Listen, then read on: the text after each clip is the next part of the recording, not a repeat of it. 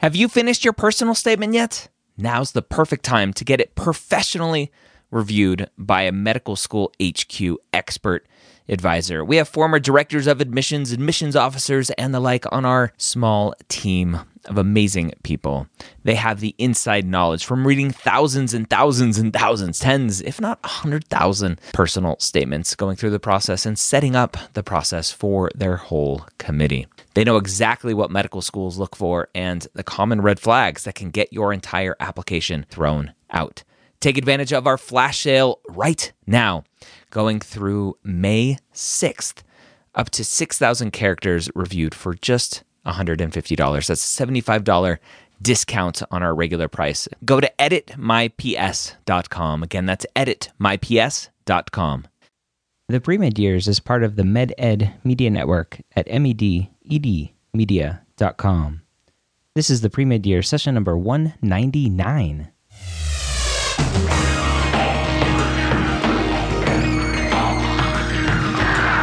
Hello and welcome to the Premed Years, where we believe that collaboration, not competition, is key to your pre-med success.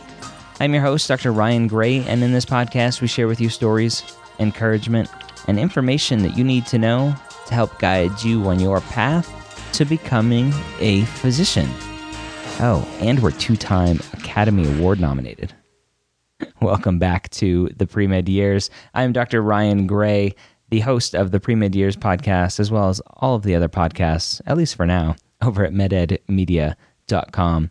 Maybe in the future, there will be other podcasts that I'm not hosting. Hey, if you're interested in hosting one, let me know.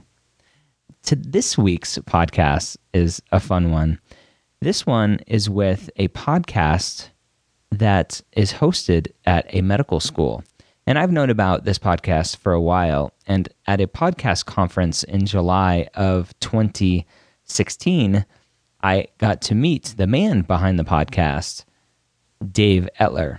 And it was an awesome time. We met, we talked, we had fun, and we decided to be on each other's podcasts. So a couple weeks ago, as I'm recording this, I was on his podcast, the Short Coat Podcast, and now he and the students at Iowa's Carver College of Medicine get to be on the Premed Years. If you haven't checked out the Short Coat Podcast, I highly recommend you do. They're at theshortcoat.com. Again, that's theshortcoat.com. A great podcast. It's usually Dave, who works at the college, and 4 medical students who are obviously students at the medical school there.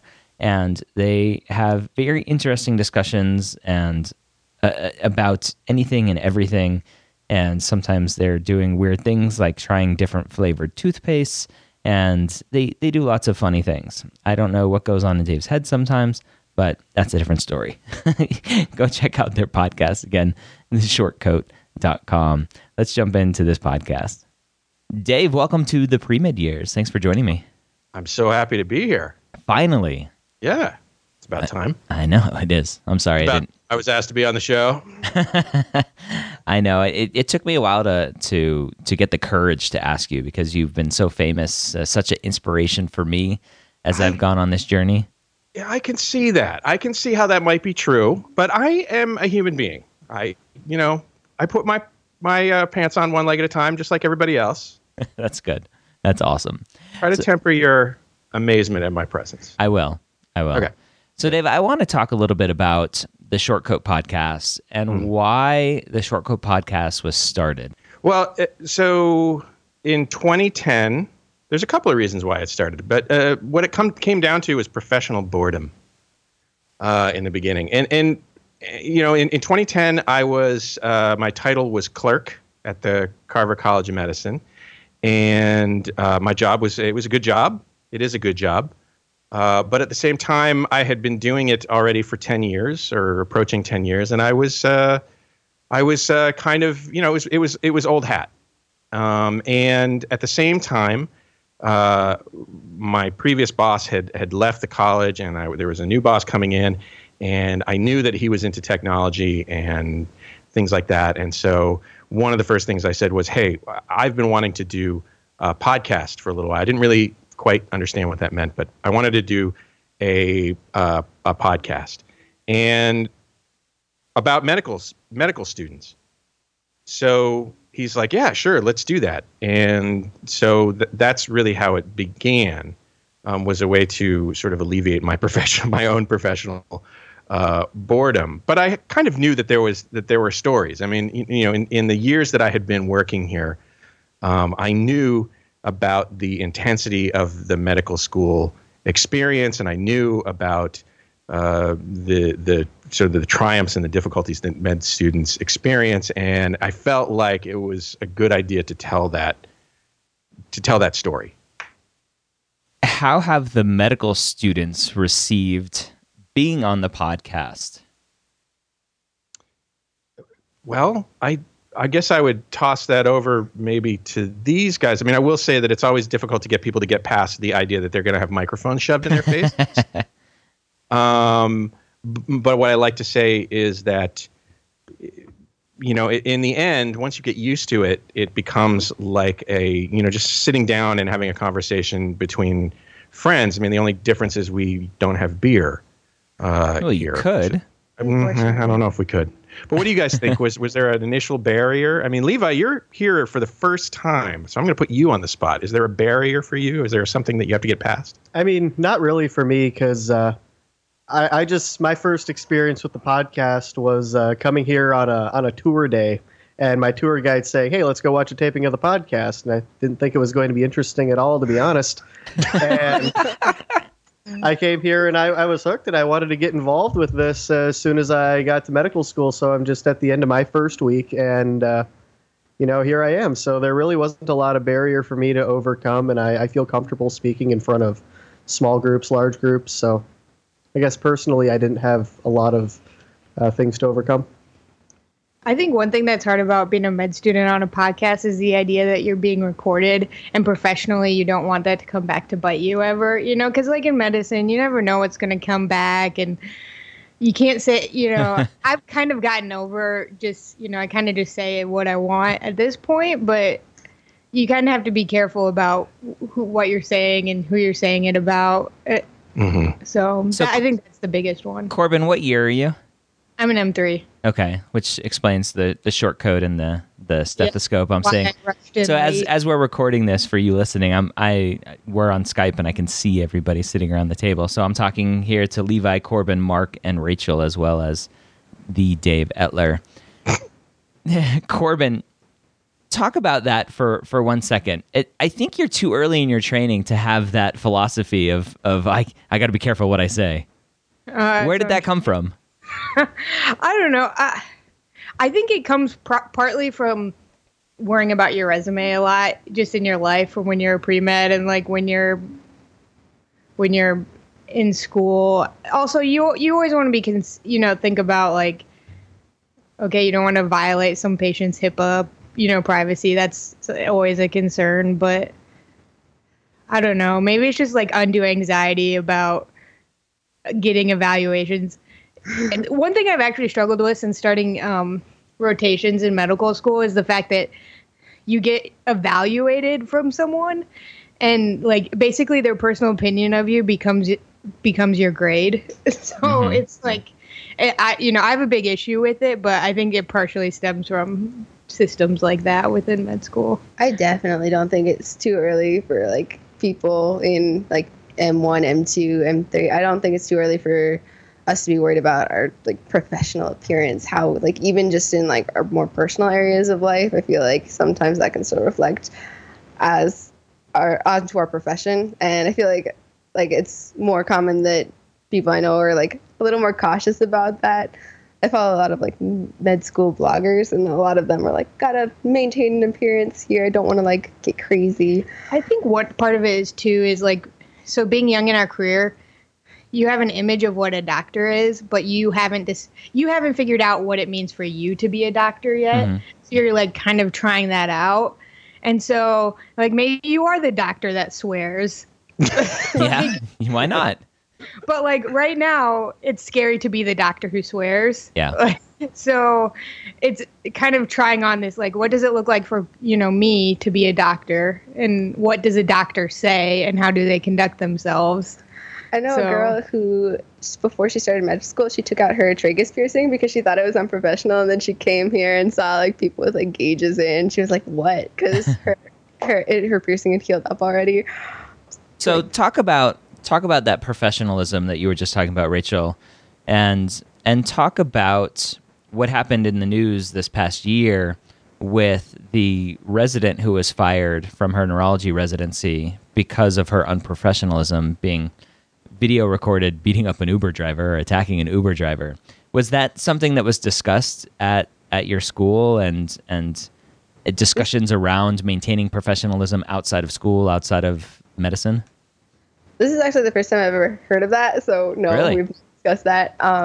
We actually haven't really had any like formal discussions of like personal behavior affecting. The only one was during orientation. At the end of the week, our Dean Cooper, he did give a very good kind of presentation about professionalism and how we're ambassadors for the university and the College of Medicine.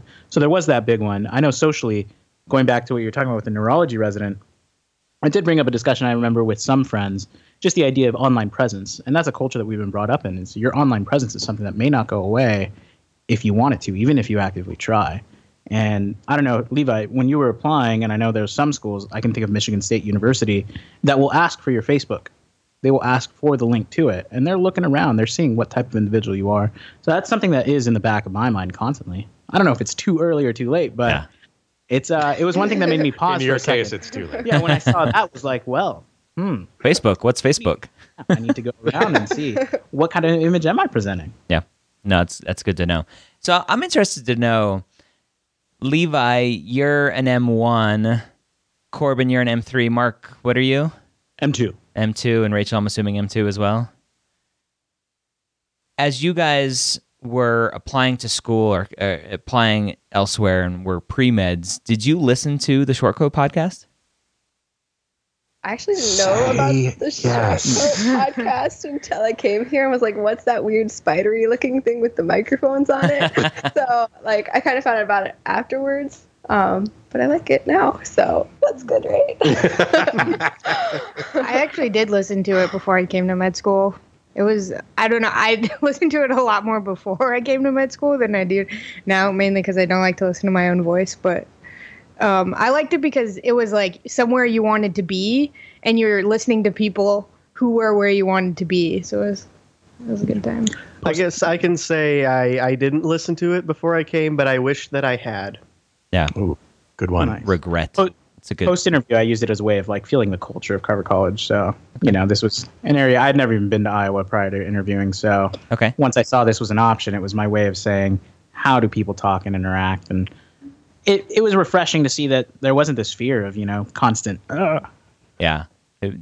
People were normal in medical school. wow, Yeah. They didn't change too much. normal enough. That's Yeah. awesome.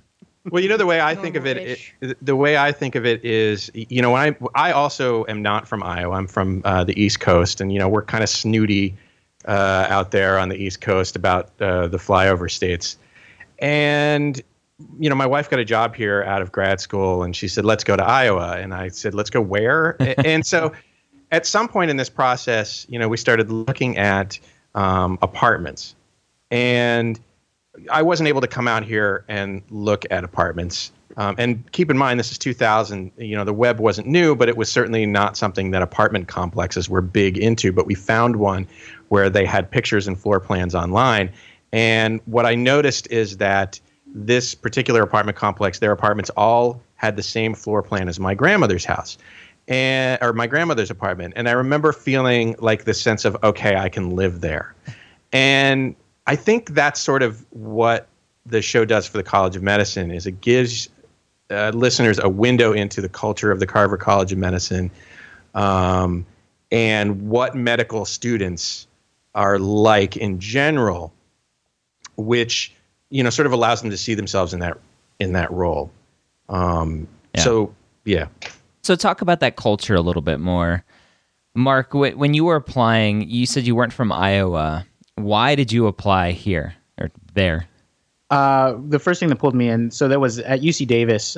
They do those big fairs, and there's tons of schools from everywhere. Somebody had mentioned the humanities program, so I had majored in philosophy originally, and that kind of pulled me in It was kind of just swinging for the fences. I thought, why not? It sounds like a cool program. I was super excited about it, but I thought my chances were extremely low being, an out-of-state resident. Mm-hmm. Once I got an interview, I was stoked. I fell in love with the school when I came. Yeah. And just, this kind of pulled me deeper and deeper into the culture of hearing how people think, the, discussions that were coming up since, it's kind of a free form, not agenda-driven podcast. So seeing that certain themes kept coming up, which was work-life balance, talking about, these individuals and students that it sounded like they were self-directing where they wanted to go. And I actually ended up canceling several interviews because I knew, what else am I looking for? Yeah. I did not know that. You're from California originally? I am, yeah, Long Okay. Beach, California. Okay. The word stoked just gave it away, so that's awesome. I'm from Redondo Beach, so not too far away. Yeah. Levi, what about you? Being the first-year student in the room, why did you choose Iowa to apply to? Well, I'm initially an Iowa resident. I've lived here all 22 years of my life. I did my undergrad here in Iowa, and I've heard a lot of good things about the University of Iowa. There are a lot of people from my college here, and I've kept in good contact with them. They've all said good things about the school. And when I came here, and I actually had the chance to interview and talk to some of the other students that I met on my interview day and some of the current medical students, I fell in love with the culture here and sort of the mindset of collaboration versus competition. That was one thing I was really looking for in a medical school. And Iowa had that, and it just happened to be a very good school, academically, primary care, research-wise, too.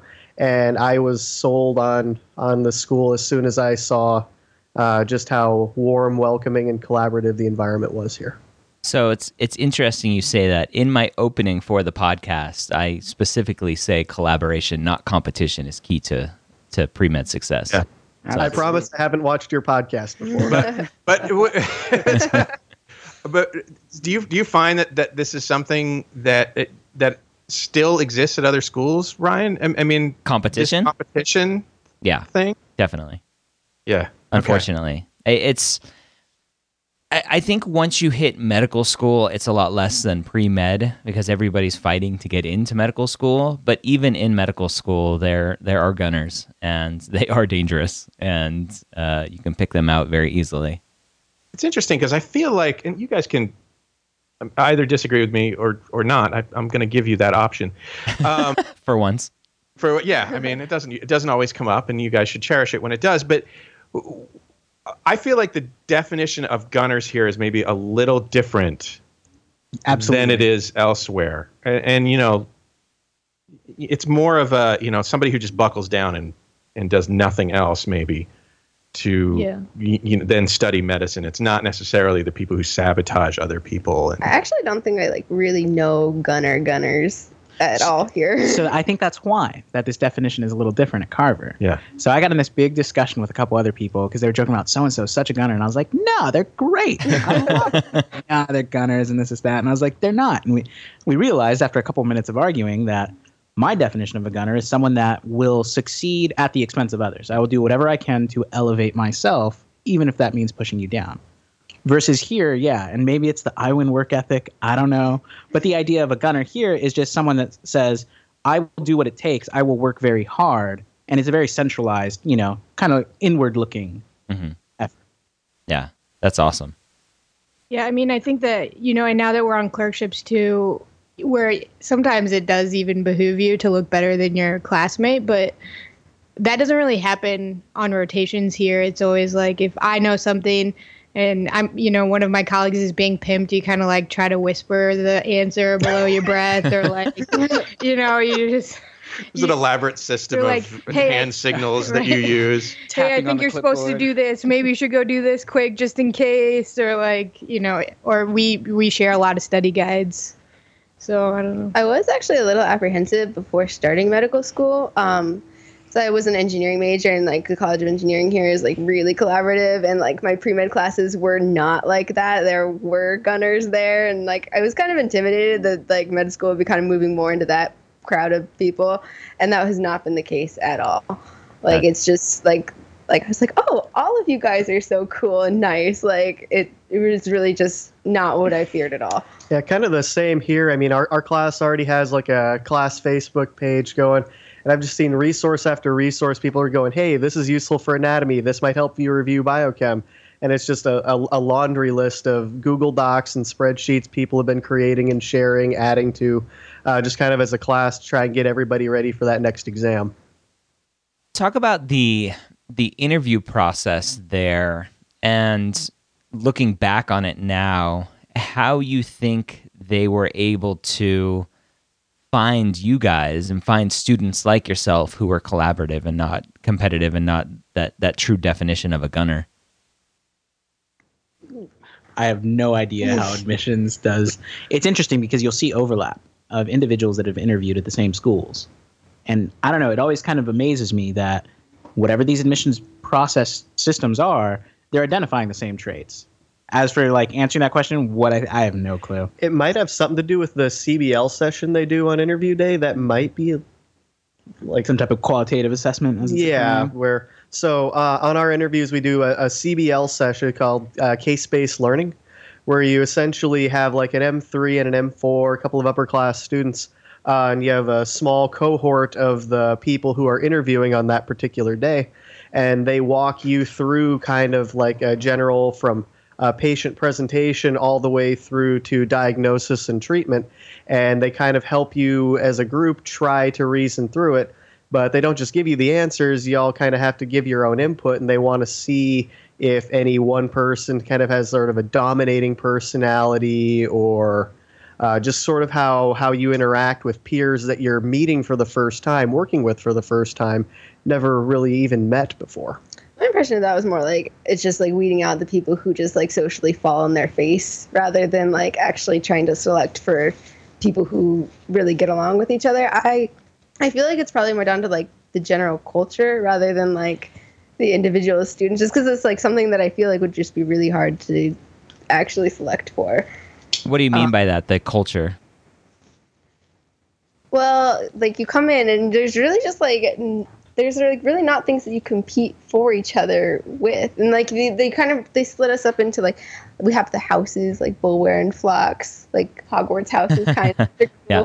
They do like team building things that aren't like lame team building things. They're like fun team building things, and like you get to know people. And I don't know, like I just never even like got the impression that people would be like really competitive with each other here. And Which is interesting because those team building exercises, maybe not during orientation week, but those continue throughout medical school in the form of the community's Olympics. So there are periodic competition between the learning communities where they sort of compete for points, and they're all sort of centered around service activities as well. So, we're going to, what's Bean's activity? I think it's, let's say it's the shelter house. So they have a shelter house fundraiser, and, so the points are gathered based on how much donations are received. So there's still some competition, maybe that's an outlet for that competitive you have to have good competitive outlets for type A competitive people. Yeah, I mean, put it in the right direction. Exactly. So that it doesn't, Point it where it needs to be. Yeah. Katie's philosophy is like be as competitive as possible for things that don't matter. But like anything that like is actually like grades or like test scores or anything, everybody's like just like working together for that. Like people will study together and like share resources and everything. That's great. Levi, talk about, since again you're the M1 in the group, talk about your recent transition to medical school and how that's been compared to undergrad. So I had a little bit of a stark realization yesterday morning that too late. As of the end of today, for one of our classes, Foundations, it's called, I will have had 9 lectures by this point this morning. Compared to my undergrad experience, which some classes were like, at the most 3 lectures a week. So I've covered for one class about 3 weeks worth of material in what would have been 1 week here would have been 3 weeks at my undergraduate. So it's going to take a little bit for me to adjust to the pace. But so far, I feel like I'm definitely up to the challenge. I just have to figure out, what's going to work for me and how I need to adjust to the adjustment of pace. But I'm starting to see a little bit where the classic fire hose analogy comes from. And how soon is your first test for that class? Next Friday. Yeah. So as a medical student, you become that professional test taker, which is awesome. And Corbin, as an M3, you're now in your clinical rotations. How is that transition from the classroom to the hospital? I think it's a big learning curve for sure. Just using all the knowledge that was like not ever. It was it was there and it was like you had in your mind, but now you actually have to apply it to a patient that you see. There's like definitely a little bit more of an urgency in some ways when you see a patient. And you're like, oh gosh, I actually need to know this because I'm going to go into that room and like ask him about why he takes this drug. And he's going to be like, shouldn't you know why I take that drug? I'm like, I should know, but can you just tell me? Like, oh, well, there's so many off-label uses. I just want to be sure. Yeah, I just want to make sure you're taking it in the right. I just want to know what you know so I can verify your information. No, but I mean, it's a lot of fun and it's still pretty tiring. But the change, I think the big thing is a big learning curve. You have to deal with all like the administrative stuff, which I think is a good lesson to learn about like Epic and what we can do for a patient because of their insurance and scheduling and referrals. I mean, it adds a whole new complexity to the art of medicine for sure. Yeah. It's not 100% patient care all the time. Right. Yeah. Corbin, have you embarrassed yourself at all? Every day? You mean today? Yeah. I mean, it depends on what. I mean, patients are super nice. So, and they're very forgiving typically. I mean, not always, but, and you embarrass yourself. I mean, when your faculty is so much smarter than you, so you're going to say something, you're going to say something to them that is like so trivial. But it's just, it's a part of learning. You just have to like put yourself out there because. I think in the back of their mind, they're thinking, "Oh, that's so cute." That answer you just gave. They're nice about it. I don't know about it in the clinics, but some we are. had Some are nice about it. We had a big a group discussion of like clinical cases. I think it's prepping us for where Corbin is now. And I said one thing and it was wrong, and he was like, "Yes, does everyone agree with that?" Like that's his way. No, sit back down. My favorite is when they, you'll ask, you'll say something and then it'll be like, like this is because of this. And they're like, is it because of that? And you're like, oh. I'm not sure now, actually. Did you faint? Oh, I fainted like 4 times. Yeah. I'm a Really? fainter. It's a thing. I'm starting to become like, I know what I need to do. See, here's a tip for your surgery rotation. Surgery is a fine balance between hydrating enough not to pass out and not hydrating too much that you have to pee for 8 hours. That's what catheters are for. Yeah, I'm not very good at finding the balance, apparently, because I faint. Oh, okay. But just know that fainting does not preclude you from becoming a doctor, apparently. Yeah. So do you just wear a helmet as preventive? Yeah, I just warn everyone I'm a fainter. I'll just step out when I need to. So, Mark, what has been the biggest surprise for you as an M2 now, transitioning from undergrad to medical school? What's been the biggest surprise that you've seen as a medical student? That's a good question. The biggest surprise coming here of something totally unexpected, I think it's the financial side of medicine and how much business interacts with patient care. And that was something I knew, and it's something I'm like kind of acutely aware of, but I didn't realize that it's not a part of the curriculum strictly. It becomes this extracurricular portion. And they started a healthcare science and distinction or healthcare science delivery track here at Carver. And I kind of went on it on a whim. And the first seminar that they had was a couple hours long, and it blew me away of like, these are just such critical pieces of knowledge of basic, relationships and how a hospital is structured and how individuals have access to care, that it seemed like this is, I got to know it. And I think that was a huge, profound moment where I realized that I am doing a disservice to my patients by only focusing on clinical care, that I must educate myself on the administrative side as well. And I think that's really changed my perspective on what I'm supposed to be doing for these 4 years. So much so that you think it should be part of a curriculum? Oh, absolutely. I think that was one of the greatest things they did, was putting that here and adding it to our curriculum. It's co-curricular, so it's not mandatory for every student, but there are elements that are pulled from that become mandatory. And I should say that it was created by students. This particular distinction track was basically put together by 4 students who saw a need and said, this is something that we need to do. Mm-hmm. I would kind of echo what Mark said about, since being in clinic, you kind of realize how much of patient care is really just the system, if you will. It's not, I kind of have joked with a few of my friends recently about how I wish I could go back to the old times where it's just me in my office, in a small town with a leather bag and a dog by my feet, like the Norman Rockwell painting. Getting paid in chickens. Yeah, getting paid in chickens and eggs. But I think it's really important actually for medical students to start being more aware of the system and the administrative side of things, because,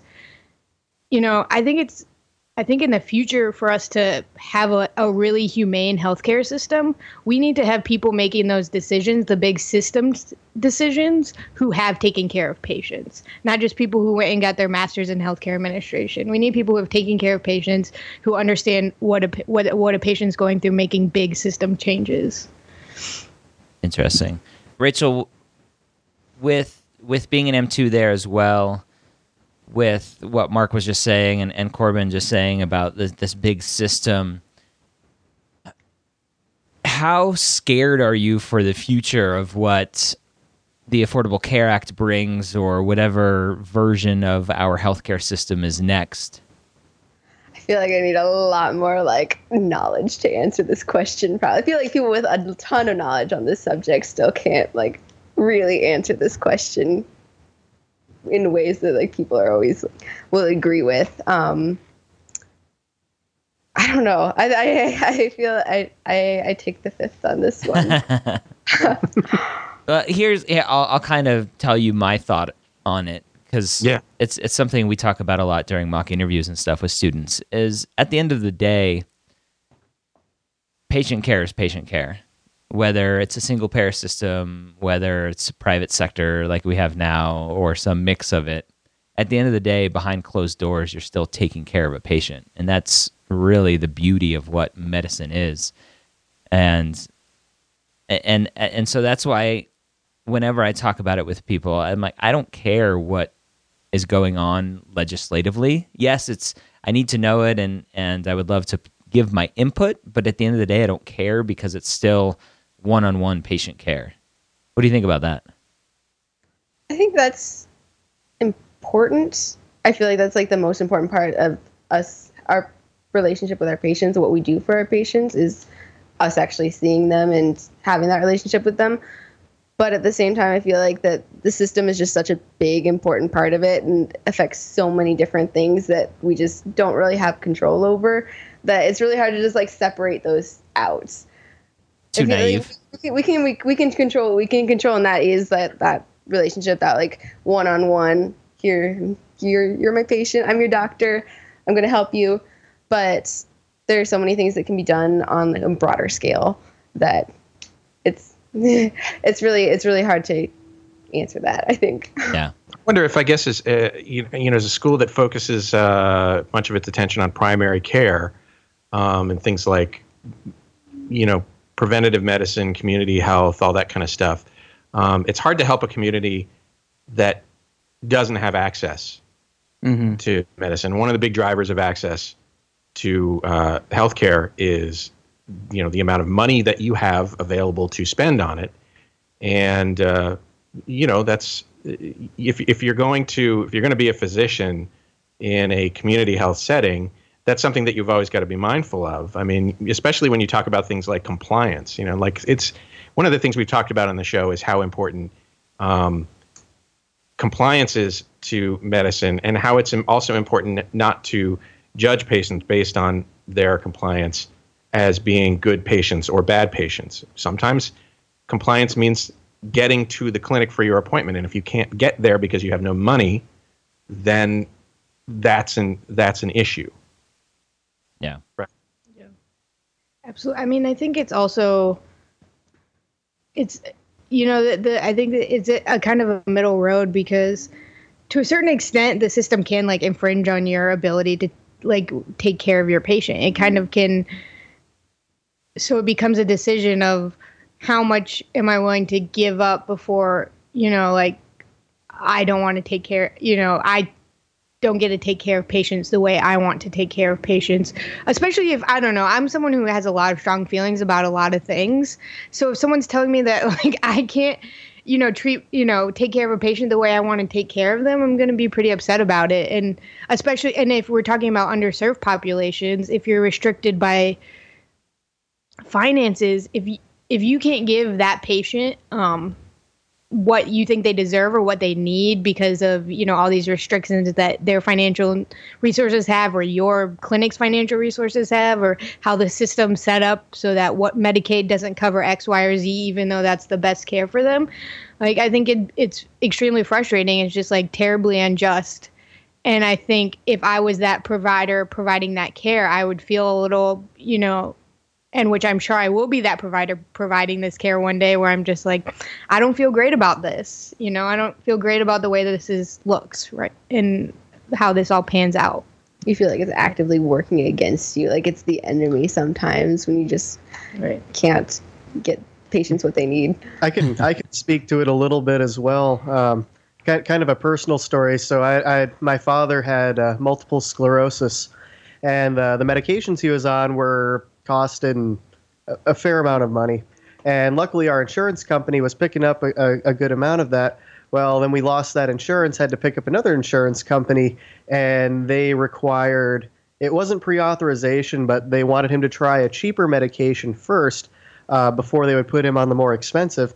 And his doctor wrote to the insurance company saying, he's on this one, it's working. Just for the love of God, let him keep taking this medication. And the insurance company flat out told the doctor, no. That's too bad. So you were saying patient care is the key, or like kind of what you were centralizing around was patient care is, the heart of it, which I agree with totally. Yep. Now, am I overreading it by saying like systems, being overly concerned with systems medicine or delivery science is a negative, or is like superfluous? No, it's not negative, because it's the system that you're going to work in. But I think as students coming in, you need to understand that, and we all need to understand, even those that are in it now, is that things are going to change. Mm-hmm. And that's the problem we're running into, where we're dealing with these 40, 50, 60-year-old physicians who are tired of the change, and they're being grumpy, and they're getting burnt out, and it's like, okay, it's more change and the Affordable Care Act, and you're taking my money away, and you're going to judge me based on patient happiness. Okay, what's next? And more documentation and blah, blah, blah, blah, blah. And focusing on that is what I believe is what's triggering the burnout, triggering the jadedness, triggering the frustration. And if you're able to understand that all of those moving parts are always going to be moving, and if you focus on the patient care first and foremost, your own care first and foremost, your own health and well-being first and foremost, I think we do a terrible job at that. Absolutely. Patient care second, and everything else after that, then I think we get into a space where we are much happier, or have the ability to be much happier, because we're not focusing on all the other crap that's going to change. All right, so let's wrap up here. I want to go around the table, starting with you, Levi. My audience, non-traditional pre-med students, traditional pre-med students, those that are wanting one day to be where you are as a medical student, what advice would you give to a pre-med student besides listening to the Short Coat podcast? Just find ways to get involved with organizations and stuff that are in line with your passions. As I know, the coming right out of it, the pre-med, it can be daunting, and definitely find the select few things that you're really passionate about and really pursue those, because those are what help make you who you are and kind of help you to tell your story later. And once you get to medical school, if you've kind of delineated what your passions are, you're going to want to stick with those, because they're going to help you maintain, a piece of yourself as you kind of start the journey into, diving headfirst into all the studying and all the things that are going to take hours out of your day. Make sure that you found a few things to kind of keep yourself centered. Corbin?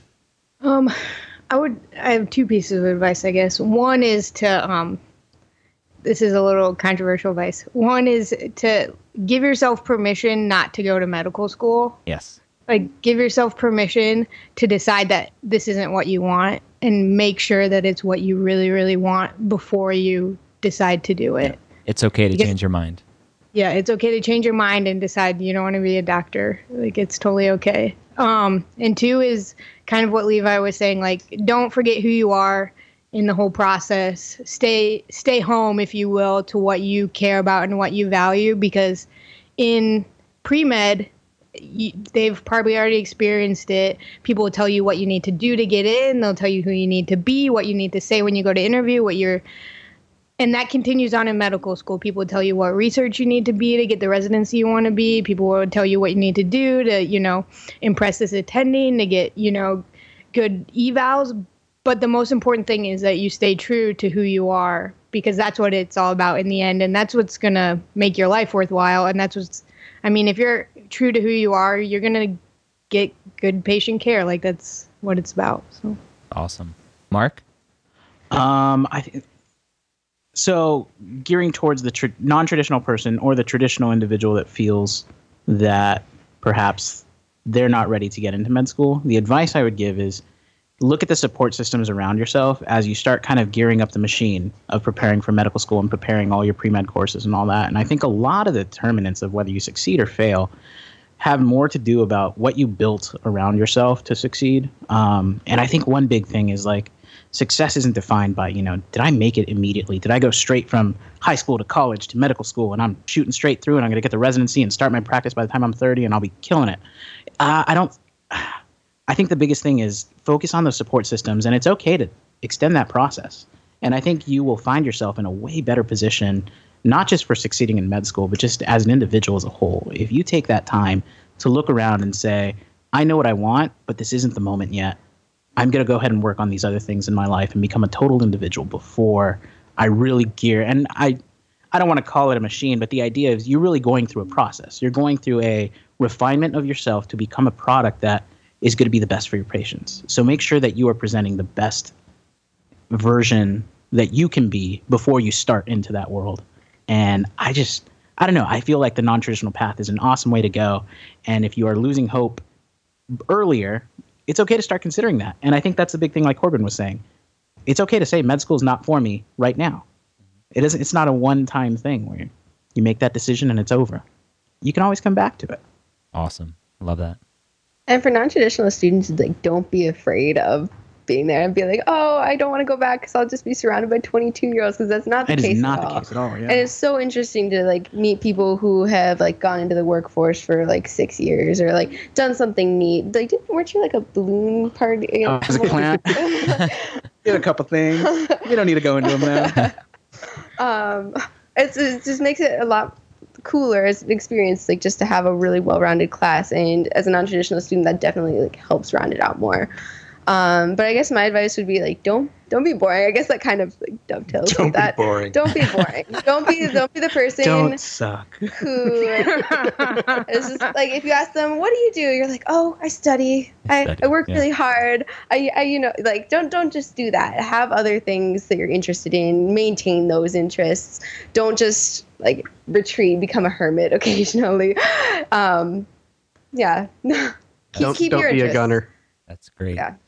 Dave, as the mastermind behind the Shortcoat podcast, how can students take what you've learned and hopefully implement podcasts in their undergrad or in their medical school in the future? I'm so glad you asked that. I always say that medical education has a problem, or a problem to solve, and that is to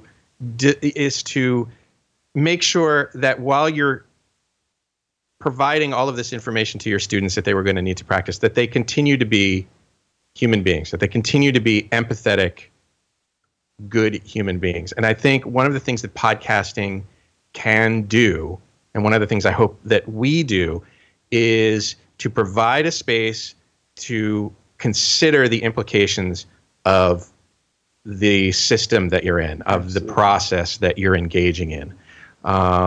There is very little protected space at this point in the world of medical education. There's very little protected space to sit down and think about what it is you're doing, and that's one of the things that I think podcasting can do. I'd love to see more podcasts in medical school. The other thing that I think it does is it gets you used to the idea that you could be a force for communication in the public sphere. And I'm thinking, when I think about this, there are people who you can readily point to, the most famous one being Dr. Oz, right? Here's a guy. That's a terrible example. Well, it is. That's thinking why. Atul Gawande. Yeah, Atul Gawande, much better. But I mean, what I say Dr. Oz because, in the past anyway, and I don't know what his current situation is. I stopped worrying about him. But in the past, he was not a force for good, in my opinion, as it relates to, communicating medical information to the world.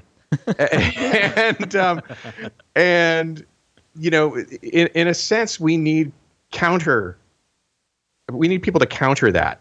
Mm-hmm. And I hope that podcasting could be a way. I definitely think that podcasting could be a way to expand one's sphere of influence for good. All right. That was Dave and all the students from the Shortcoat podcast. Again, go check them out, theshortcoat.com. Thank you to Dave and all the students that take the time out of their day to come on this podcast. I hope you got a ton of great information out of the podcast today, and I want to remind you that I have a book out. It's called The Premed Playbook Guide to the Medical School Interview, and you can go get it right now on Kindle.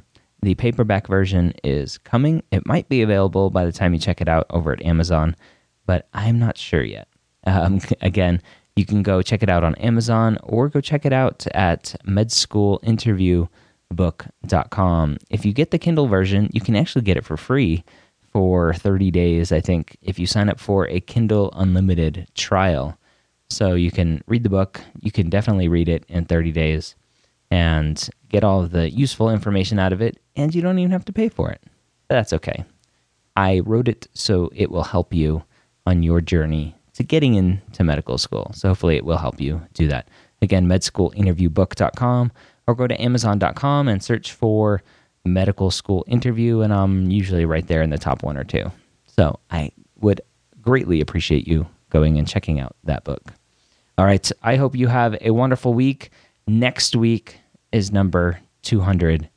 I still don't have any idea as we record this what I'm going to do for episode 200, but I'm sure I'll do something fun or interesting or neither, but there will be an episode 200 at the very least. So I hope you join us for that and have a super collaborative week, and check out everything else that we're doing over at mededmedia.com.